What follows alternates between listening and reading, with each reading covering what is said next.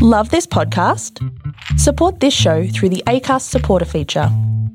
It's up to you how much you give, and there's no regular commitment.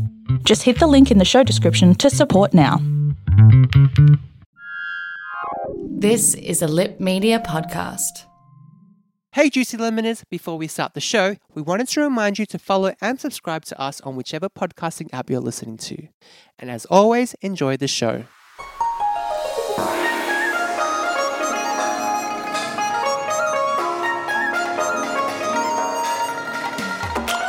Do you know how to cook rice?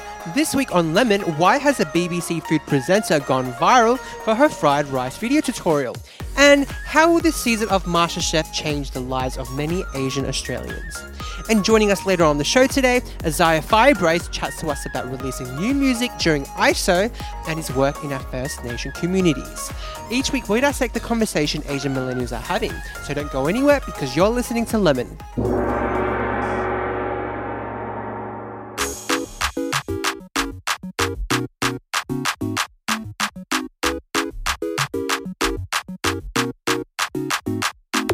Hello, and welcome to another episode of Lemon. As always, my name is Philip Cooch, and joining me is the farting and burping Thomas Tan. Hello! Gross. Hello! Starting off the show today, I do want to ask you, what would you rank as your most favorite instant noodle? As in like the brand or like the type of noodles? The brand. Let's go with the brand. Ooh! Like best and worst. Oh, you put me on the spot. Okay, people are going to give me a lot of hate for this, but one of the worst, not the worst, but not one of my favorites noodles is actually the Shin Ramen noodles. What? I don't know. The iconic Shin Ramen the noodles? iconic Shin Ramen noodles, Well, which isn't very... there goes our sponsorship, buddy. Can I take it back? No, it's because I understand that it's really tasty, but it's just not for me. What don't you like about it? I think the spice level, it's...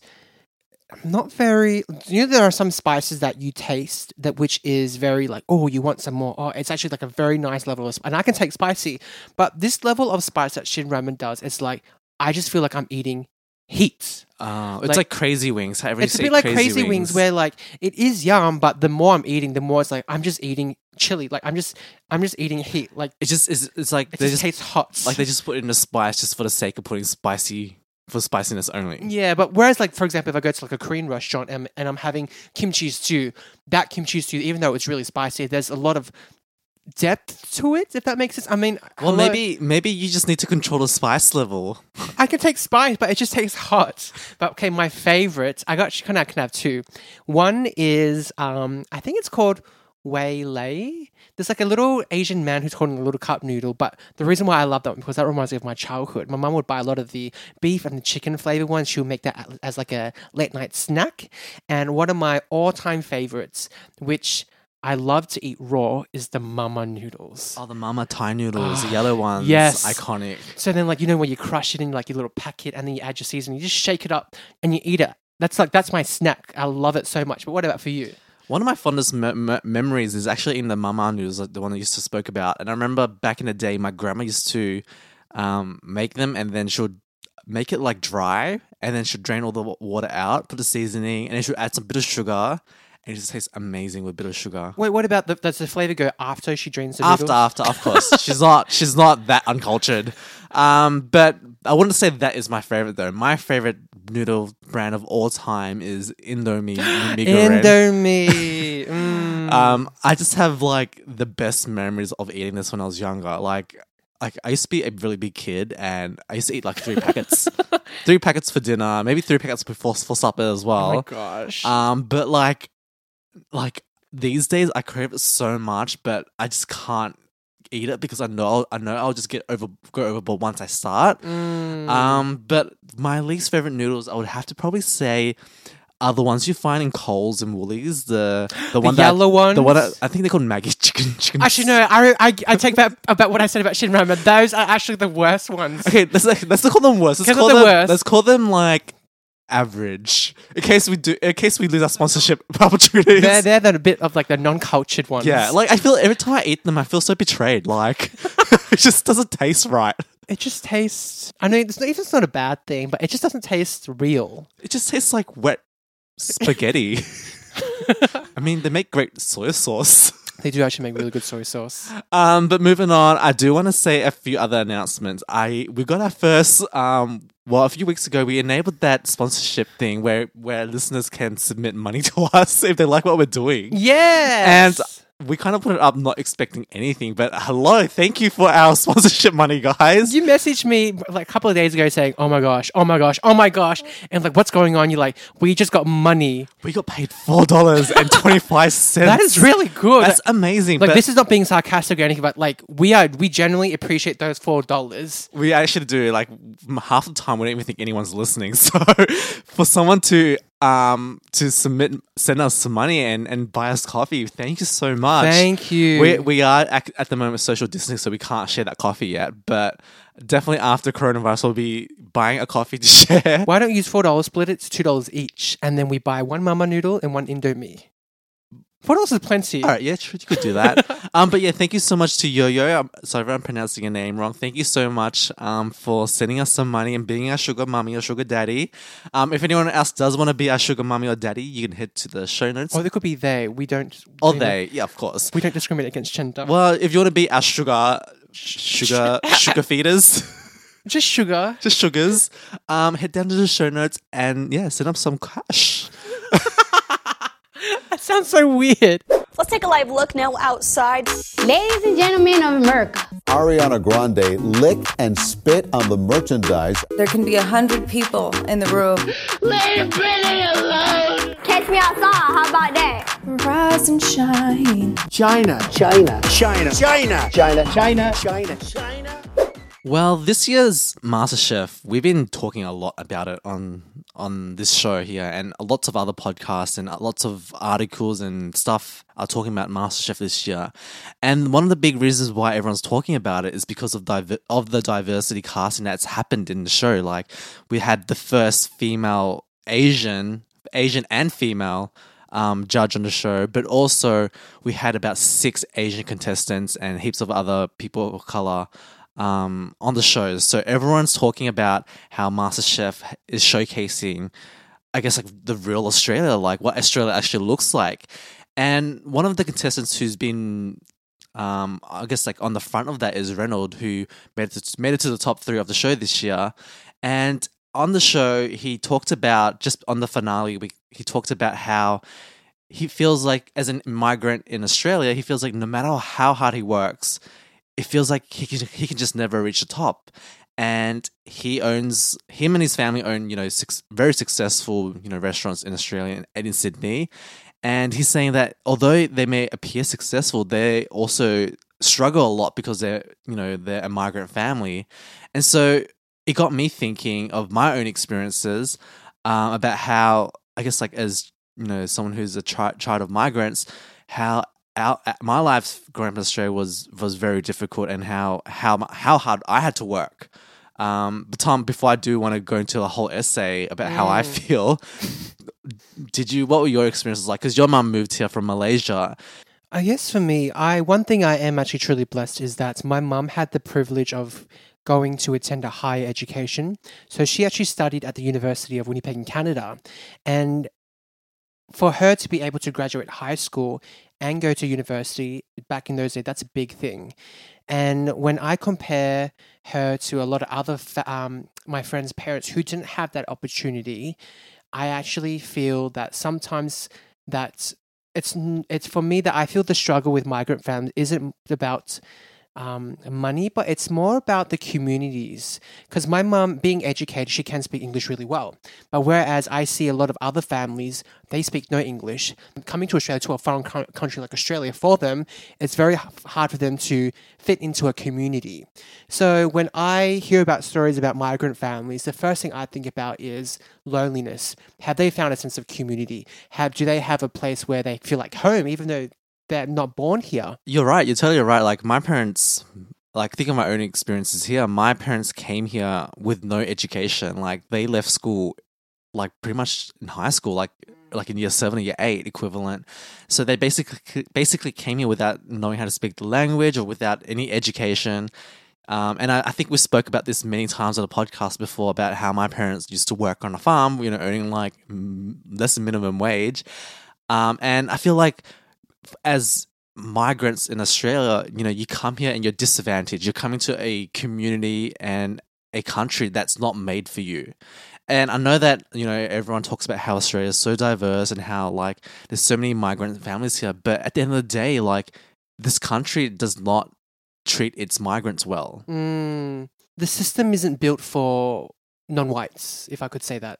For my mum, I feel that with a lot of other families too, they don't have that sense of belonging here more than us because they didn't grow up here. They know nothing about this country. And for them to work their way up to find people like them is so extremely hard. And I guess like the reason why stereotypically a lot of Asian parents put a lot of hope and pressure onto their children is because they came from nothing and they see hope in their children. And so I feel like I totally understand why Reynolds feels this pressure to, although he did really well in the last season on the show, he feels disappointed in himself that he didn't win. And so I feel like ourselves, like we put a lot of pressure on ourselves as well to do well because we know that our parents came here with nothing and they're kind of depending on us for their retirement and for their life as well. And I just remember like when I was growing up, like I remember like I was so determined to be really successful because I know that my parents were always putting that in me. And they'll be like, we want you to be successful so you can take care of us. And so growing up, there's always been that constant pressure to, I guess, like work really hard and keep overachieving. But then on the flip side, it kind of made me think about how also in Australia and I guess many places around the world where Asians are the minority, it feels like there's only one seat at the table at these places. And the reason why I say this is because I remember growing up, I wanted to become the first, I guess, like Asian Prime Minister or the first gay Asian Prime Minister. Something I mentioned to you before. Like Penny Wong? Yeah, but damn Penny Wong. She's taking my spot. And I just remember seeing how I learnt of Penny Wong and seeing how she was openly gay, she was Asian, and that she was like a very senior role in the government. I was like, oh well, she's gonna become, I guess, like the first Asian Prime Minister. There's never gonna be another Asian Prime Minister. I'm not even gonna try again. And it's just like this kind of reflects on everything else in the workforce that, in our workplaces, in schools, in teams and everything where if we see another Asian doing really well, yes, we feel happy for them, but also we feel like we're not going to get an opportunity, not for another while until that person is gone. As an Asian person, do you feel like there's only one seat at the table and these workplaces and different places, they only want to put one Asian person and that's it, and you don't want to try anymore? 100%. It's like that role that is so stereotypically there that only one person can take, like one token black chick can take that spot and one token Asian chick. Like even we're speaking to my friend Jenny, there's only one Asian role and there's 50 to 100 people applying for that one role. If you don't get it, then bad luck, Actually, wait, this is back in dental days. Do you know how you're saying how there's only can be one token person for that particular role, right? So we have quite a lot of nurses back in my dental clinic, and there is this one token girl with red hair. Everybody loves her. And what happened, they were interviewing new nurses to actually apply for that role, and the next person that got that role was another redhead, and it created like a little bit of drama, but not like bad drama. But every time when the new redhead, or what we call in Australia the ranger, when the new ranger came into the same room as the old redhead, she'll kind of make a bit of like a diss or a bit of a remark. So it got me thinking, do you know how with your Goldilocks store and your bakery, it's only competitive when it is in a Western environment? So let's say in Springvale, which is like all Asian-dominated place, there's so many Asian restaurants, people don't really care. But because your store's in Croydon, which is like a pretty white-dominated suburb, the restaurant or the bakery next door, which is Asian, is that competitive for you guys or...? Yes, it is competitive, but I don't know, does it really relate though? Because they are literally our competition. So the rivalry there is about competition, not about Asianness. But I do have to say, now that you mentioned about my workplace, we do hire a lot of Asians, and not because we're discriminating about other people or anything, but just because I have lots of cousins who work for me. So I feel like when we do have a new Asian coming in, it's not competitive. It doesn't feel like we're competing with each other. Whereas I've heard so many stories from my other friends where there are only one or two Asians, and they feel like if they're if they're going to be in the same position, they kind of have to like prove themselves, because they might be only like they want to stand out to their employer or to their boss, because like if you're the token Asian, well, if there's only one Asian, there's only one seat at the table, right? But then if you could think about it as well, like just look at all the reality TV show castings when what we talked about, other than MasterChef. They cast one Asian person or one black person and be like, okay, done. Job is done. Diversity hire is completely finished. And that's the same for every other workplace. Like, they'll just hire one Asian or one black person or a woman, and it'll be like, okay, done. We've done our job. Diversity's done. We're such a diverse company. I think just going back into Reynolds here, I just think, I guess as migrants in Australia, we come here and we pretty much start from scratch. We start our lives here basically from scratch, whereas other people have had generations of wealth here. They pass on their wealth onto each other.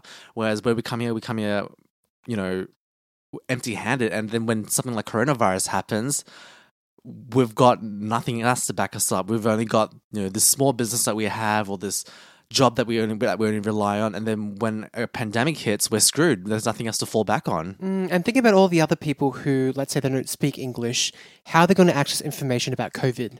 They can't. They don't know what's going on. They have no idea what's going on. People aren't telling them anything as well. So people who are living in Australia who don't speak English very well, who don't read English very well, it's a very bad position to be in. And then on top of that, if you are coming from a migrant family or you come from another country, and you're here by yourself, COVID happens, loneliness is such a big impact, I feel, for a lot of these people. And because, humans need human interaction. Depression, mental illness, anxiety, all these things add up together. So people who come here as an immigrant or from migrant families are in very, very tough positions. Yeah, and just look at what happened in Melbourne a few weeks ago in the public housing towers in Melbourne, where outbreaks happened because the government wasn't communicating properly to these communities, not communicating their languages. And that's just a testament to how broken our system is. I think on another episode, we talked about the bamboo ceiling, where it's this invisible, I guess, like ceiling where Asian people can't break through. It's kind of similar to how women can't break through the glass ceiling, because, you've got all these people above us who are trying to keep us down. And by not, if you want to listen to the episode, head back to one of our old episodes. We spoke in depth about that. But we would love to know what you guys think. What were your experiences growing up in Australia? Tell us, do you feel like you have to work a bit harder than everyone else just to get to where you are? Head over to our Facebook page and Instagram page and let us know what you think. There'll be more Lemon coming up shortly, but first, here's a few words from today's sponsors.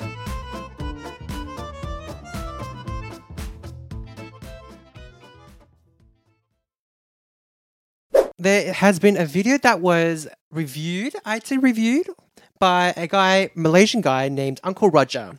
And he was reviewing this video which was done by a BBC presenter. Her name is Harsha Patel.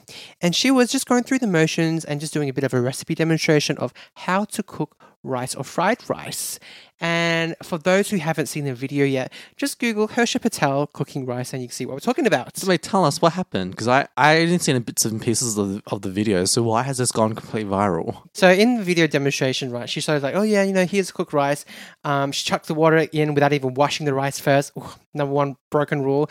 The second rule was that after she cooked the rice, like semi-cooked the rice, she rinse the rice and just kept washing the rice with water even though it was kind of cooked. Okay, hold on. All right, I have a confession, first of all.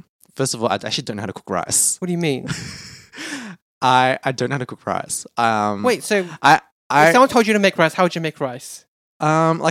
like the rinsing thing, I thought it was optional. I didn't know that you actually have to rinse What it. do you mean? So when everyone was like talking about this thing, I had to Google. I'm like, why do you have to rinse rice? What the heck? And now I know why I have to rinse rice. And why is that? To make it like less starchy or whatever. Is that right? You need to wash away the starch. Yeah, wash away the starch. Yeah, and so That's why you always buy your rice pre-cooked in packets. look, yeah. If so, anyone who listens to this doesn't know, I buy my rice where you microwave it and you can eat it. Well, partly because I live by myself, so I don't eat enough rice to cook a whole bowl of rice, and also because I can't cook rice. But yeah, watching this video, it's good to know that you can cook some rice by dipping your finger into the thing to measure the water. It was a bit strange for me watching this video. It's because someone who has made rice growing up and other Asians who do make rice growing up, we all make it the same way. No matter what country you come from, we all put the rice in the pot, wash it a couple of times, get rid of all that dirt and stuff like that, put cold water into the thing. Why cold water, not warm water? Would you put hot water, would it cook faster? Maybe. That's a good question. Actually, I don't know. I think it's because, I don't know, in my head, it's like the hot water is like dirty or contaminated. If you put the hot water into the rice, that means it makes your rice dirty. But anyways, then you dip your finger for that index where that crease is on your finger, pop it in, and then it cooks. But she cooks it in a very different way. So I did a bit more research and I went to look into her profile, and she is a BBC actress, presenter, one of those people who actually is on the face of BBC. And Uncle Roger flew to England, I think, to go and meet her. He lives in England. He lives in England? They both live in London, yeah. Oh my goodness, Yeah, really? Yeah. Oh, I didn't know that. Well, anyway, so after meeting, he explained what happened, what was going on, and she commented saying, "You guys, I know how to cook rice. Like, please don't come. Please do not send me hate or troll comments. I know how to cook rice," because she's Indian, yeah. Indian of descent, and she did say, the reason why I did what I did, I had to rinse the rice, is because I was following a BBC recipe, and that's all I will say. So, oh my gosh, what can we say about this? She was probably told by a white person to wash the rice after it's cooked because it's like girl. hot, so it probably has to cool down or whatever. but shouldn't she say, "I've been cooking rice for X many years. Hello, I'm Indian," or I come from a place where we cook rice, we eat rice every day. This isn't how you do it. Why can't she tell that? I don't know. Maybe Like what you said in the last segment. it's because we're not allowed to. We're not allowed to. But anyway, I do have to say, who even cooks rice on a stove anymore? Don't we all use rice cookers now? Right, I microwave my rice. Oh, you do microwave your rice. Is that normal? Are people meant to microwave rice? Yeah, why not? Like raw rice. Like the rice I buy is cooked already, so you just microwave it. But you microwave from raw rice. like non-cooked rice. Oh my gosh. We chuck it in that container, and then I feel microwave is a lot more quicker. Because I don't know why, even we have a really good rice cooker, it takes so long to cook. It's like 20 minutes, 25 minutes, but in the microwave it's like 8 minutes and it's done. Anyways, this segment made me think about, what are some things that as millennials, what are some things that we should be knowing how to do that we don't know how to do? Anything off the top of your head that you can't do that you should know how to do? I don't know how to pay my taxes. That is true. But also a lot of people don't know how to pay their taxes. But I do have some, I guess, some... Wait, just to clarify, I do pay my taxes. I just don't know how to do it. I just hire somebody to do it for me. Your mom's an accountant. My mom is, yeah. Okay, so the first one I have here is baking. Would you say you know how to bake? Yeah, I mean, baking's not that tricky. What can you bake? I can follow a recipe. If a recipe told me to do something, I can Are you just do sure it. about that? We've been trying to cook my meal prep things and so... No, that's different. So guys, I have a dinner kit thing where they deliver the groceries and you cook it, and they give you instructions. And I'll be cooking it with Tom, and he'll be like, look at the ingredients, and he'll be like, okay, I know what to do. And he does whatever he wants to do, and then it turns out completely wrong and not what the instruction card says. But does it taste good? It doesn't taste what it should be tasting. But does it taste good? No, it doesn't taste what it should be But tasting. I'm asking I paid $5 or whatever it is for that meal to taste this way. But answer my question, does it taste good? It tasted okay. It tastes really good, thank you very much. But that's different because I saw the recipe and I chose to ignore it. I chose to follow my own recipe. No. Even when you said you were going to follow it, you didn't follow it. Yeah. Can you bake then or not? I can follow a recipe. Are you going to make your own recipe from the baking recipe? No, I mean, baking is a bit different because baking is a lot more chemistry. It has to be certain temperature, whatever. But I took baking classes back in high school. I think I can bake. Okay, fair enough. Well, obviously, I know how to bake because Do you? I own a bakery. So, the next question I have here is, what about practicing basic table etiquette? Oh yeah, I do that. You're very. You don't. Oh, I'm getting better though. You eat with your mouth open. And Only in front of you. No, in front of everyone, you eat with your mouth only in open. front of you. Even like when I'm, this is not a diss at you, but even like if we, prior to COVID, when we go out to have food, like you always like, No, only to you. How dare you discipline this podcast? actually, I know, I realized something else that you do during food. When the food comes, right, you're supposed to, wait for people to take the food first, or, give it to your elders or whatever. But when I eat with you, it's like you just go straight into the food. Look, I'm hungry. By the time we eat, I'm like starving. Oh my gosh. But I'm not that bad. You're not that bad. I'm exaggerating a lot. Well, okay, what I mean by basic table etiquette is, you know how like if you go fine dining and there's like 3 sets of forks, 2 sets of knives, 2 sets of spoons, 1 small teaspoon, like do you know which one are you meant to go for first? No, of course not. Is it inside out or outside in? Apparently it's outside in. So you work your way from the outside and then you work your way inside. What if there's like 4 sets of cutlery and you only order 2 dishes? Well, I think the waiter comes and takes the ones you don't need, right? Ah, true. I never paid that much for food anyways. That's because you always eat at home. All right, next one. Drive a stick shift. Like a manual car. Oh, no, I cannot. Cannot. I'm too uncoordinated for that.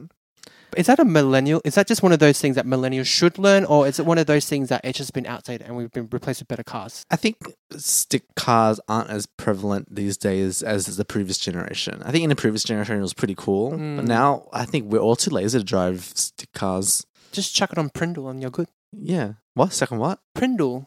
It's Prindle. Prndle, like park, reverse, neutral, R. Oh, okay.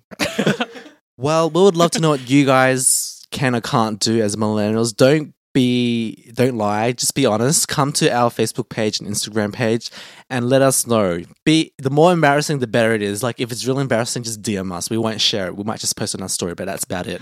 Can you sew? Knit, crochet. I could sew a button. Yeah, I could sew. Would it look nicer or would it look a little bit drunk? If I actually put effort into it, it will look nice.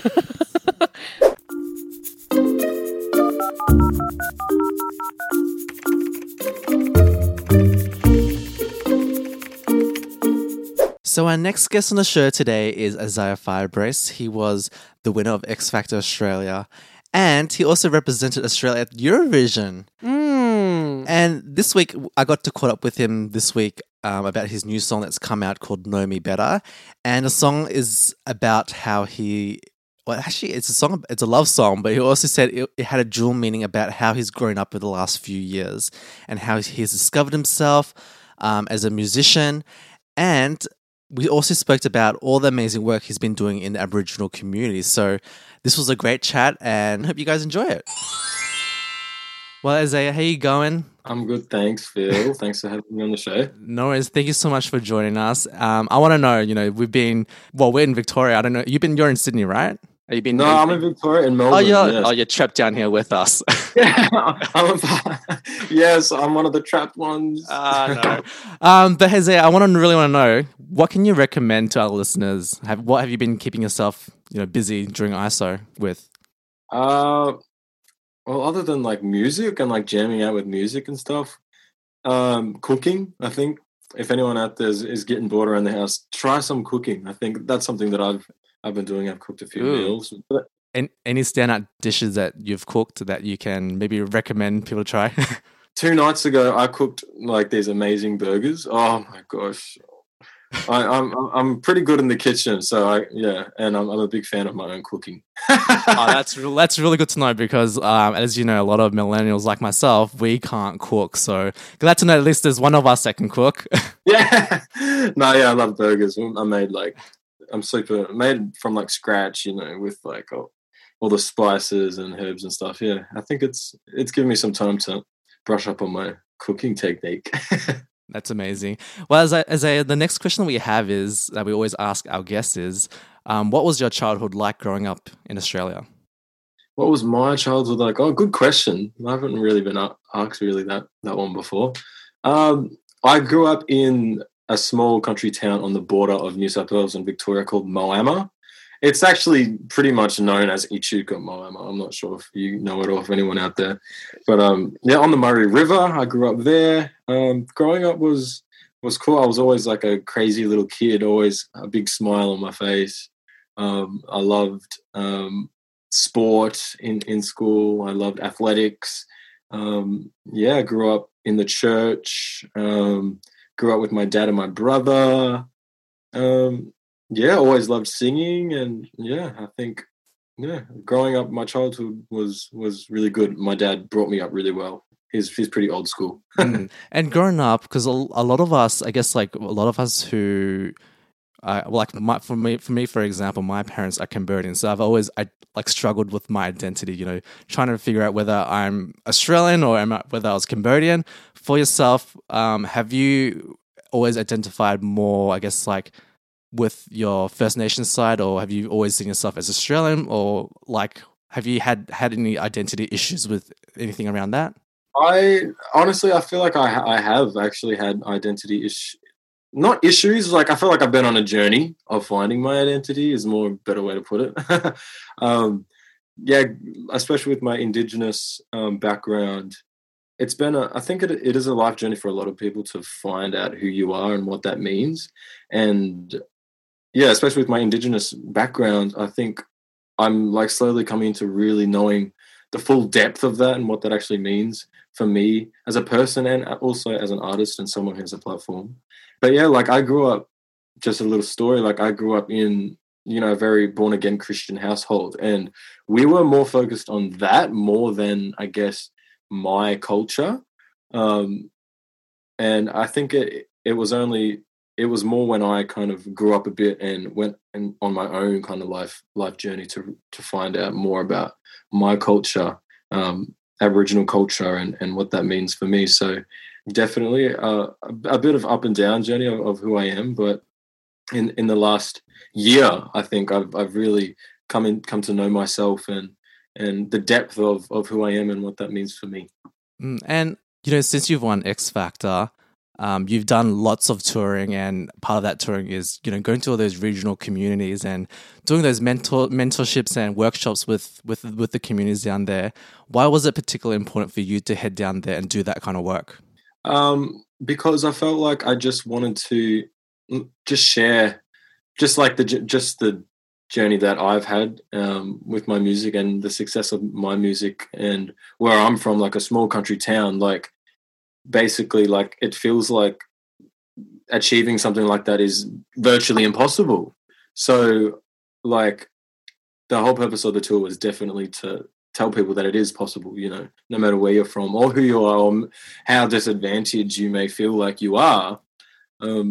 You have every right and you deserve everything that you want to go and achieve. And that's kind of like the sentiment of the tour. And yeah, I did like mentorship and workshop things that I did with mostly youth, and not only just Indigenous kids too. Like we were going to high schools and primary schools and then out to Aboriginal remote communities and really spreading that message. And it was also great for me to just see that side of Australia, and especially throughout Western Australia and in Northern Territory. It was great for me just to, be really connecting on like such a ground level with my people and culture and also just traveling this amazing country. It was definitely like a tour I will never forget, and it was really good for my growth as a person and as an artist. Was there any like amazing or inspiring stories that you can share with us that with the kids that you met? Well, most of them, they're all like really shy. So when I would ask, I'd be like, all right, so guys, tell me, like, what are you guys into? What do you like doing? Some would say, I like musical theater, or some would say I'm studying health at the moment, or, it was everyone that, it wasn't just like a music based thing. It was more just about every goal that you have, like how important it is to follow that and achieve that. So I guess I had a bit of an impact on the kids, and just like seeing their faces when I would tell them certain things in my story. And yeah, I felt like I did, affect them in a good way. But just hearing like the things that they were really, really into and the passions that they have really warmed my heart. That's amazing, and it's great that we have someone like yourself, who is the most streamed First Nation person in the world. So it's great that that a lot of our kids can look up to you. So it's great that we have you for that. My next question I did want to have to ask you was, we've been talking a lot about the Black Lives Matter movement here, and that's made us talk a lot and reflect on ourselves about our treatment towards our own First Nation people.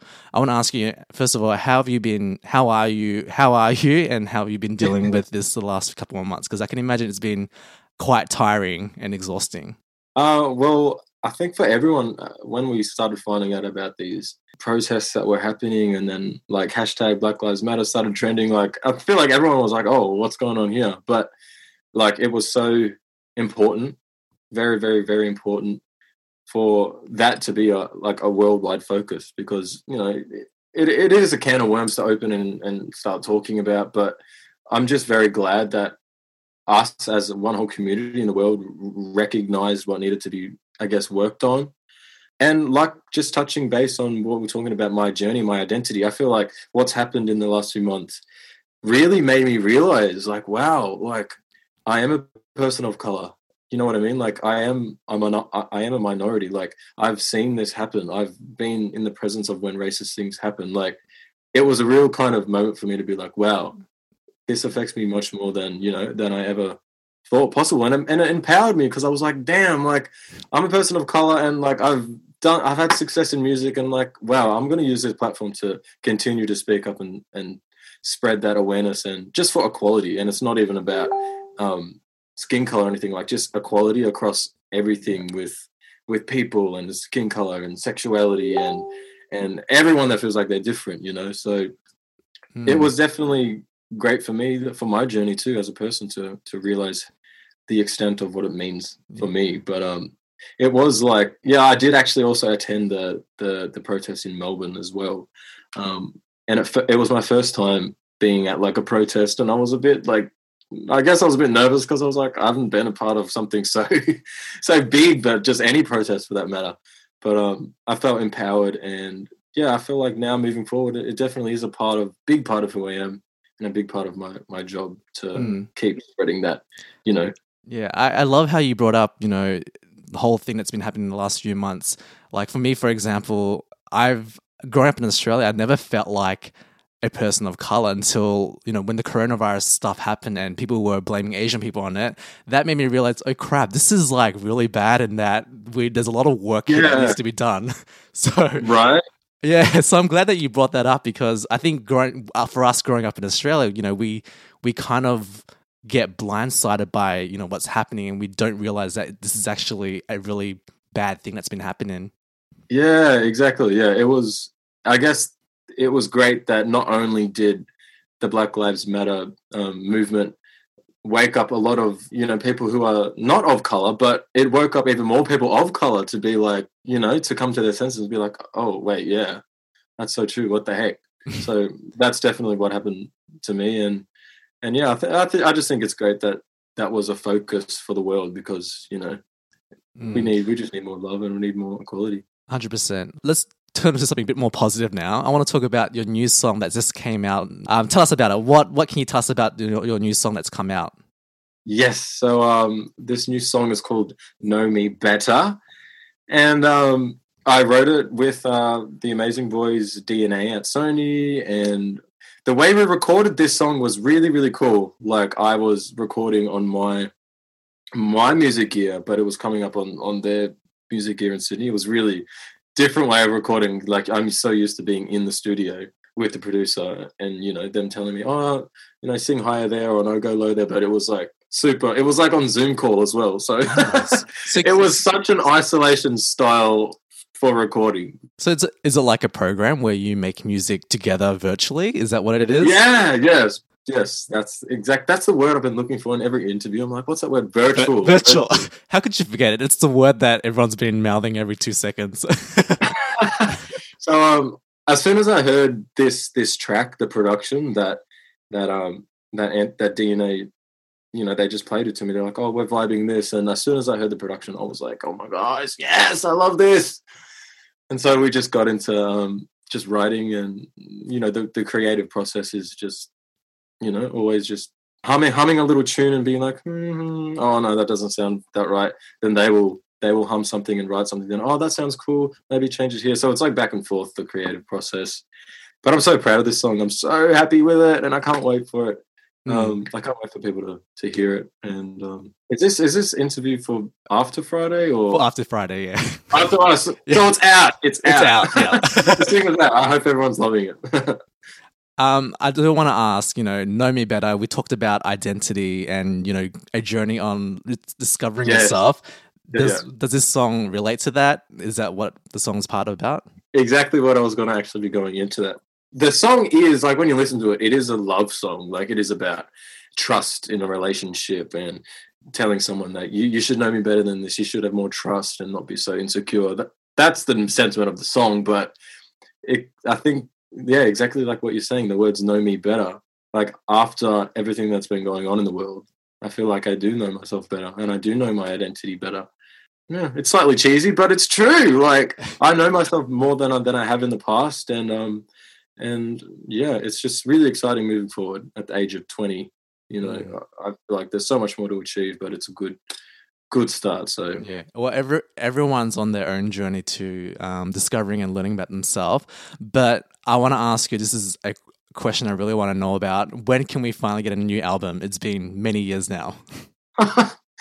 Well, also, like, this is why what I've been talking about of knowing myself better and all the rest of it. Like, I feel like musically I'm coming into a space that I just completely love. I'm really finding my voice and finding the sound and style. Like, I don't think if I was to bring out an album like last year or the year before, it wouldn't be, do you know what I mean? It wouldn't be like where I would want it to be, because musically I wasn't, mature in my musical journey. Maybe, I don't know, I don't know, I haven't heard any talk about an album. I think just releasing this song is probably a great step towards that, because the sound and style is definitely, if I was to do an album, would definitely be similar to like Know Me Better, really pop and R&B. But in the future, hopefully, like, I know people have been asking, and I can't wait. Like, I love to write songs and I love to make music. So as much music as I can put out there, I will, I promise. And if an album is coming, like, I 100% will let everyone know. I do have a suggestion. You should have a song where it's about cooking and it's made for TikTok, so we all can make a videos of us cooking to the sandwich, to the burgers that you've been making. Relate it to like TikTok, and it can go viral, and people can be doing their little dances, making sandwiches. Yep. I never really jumped on the TikTok. Like, I did, but I didn't, and then I started hearing all this stuff that it's like a bad app and people spoil on you, and like, I don't know. I was just like, I don't know. It's too late to get on it till now. It's going to be removed soon, so too late now. Yeah, that's what I've heard. Well, Isaiah, thank you so much for joining us. Your song is out. Know Me Better is out now on all the streaming platforms. So please go out to check out that. Anything else you want to finally say before we head off? Just everyone out there, keep safe, keep healthy, and sending you lots of love, and check out new track. You guys will love it. Well, thank you. We'll see you next time. Awesome. Thanks, Phil. That's all we have time for this week, folks. Thank you so much for getting this far to our episode. If you love what you are hearing, please subscribe to us on Spotify, Acast, iTunes, or whatever platform you guys are listening to. Also, make sure you follow us on Instagram and join our Facebook community with other Lemoners there as well. As always, you guys take care, stay safe during these weird, strange times, and we'll see you guys next week. Bye-bye. Bye.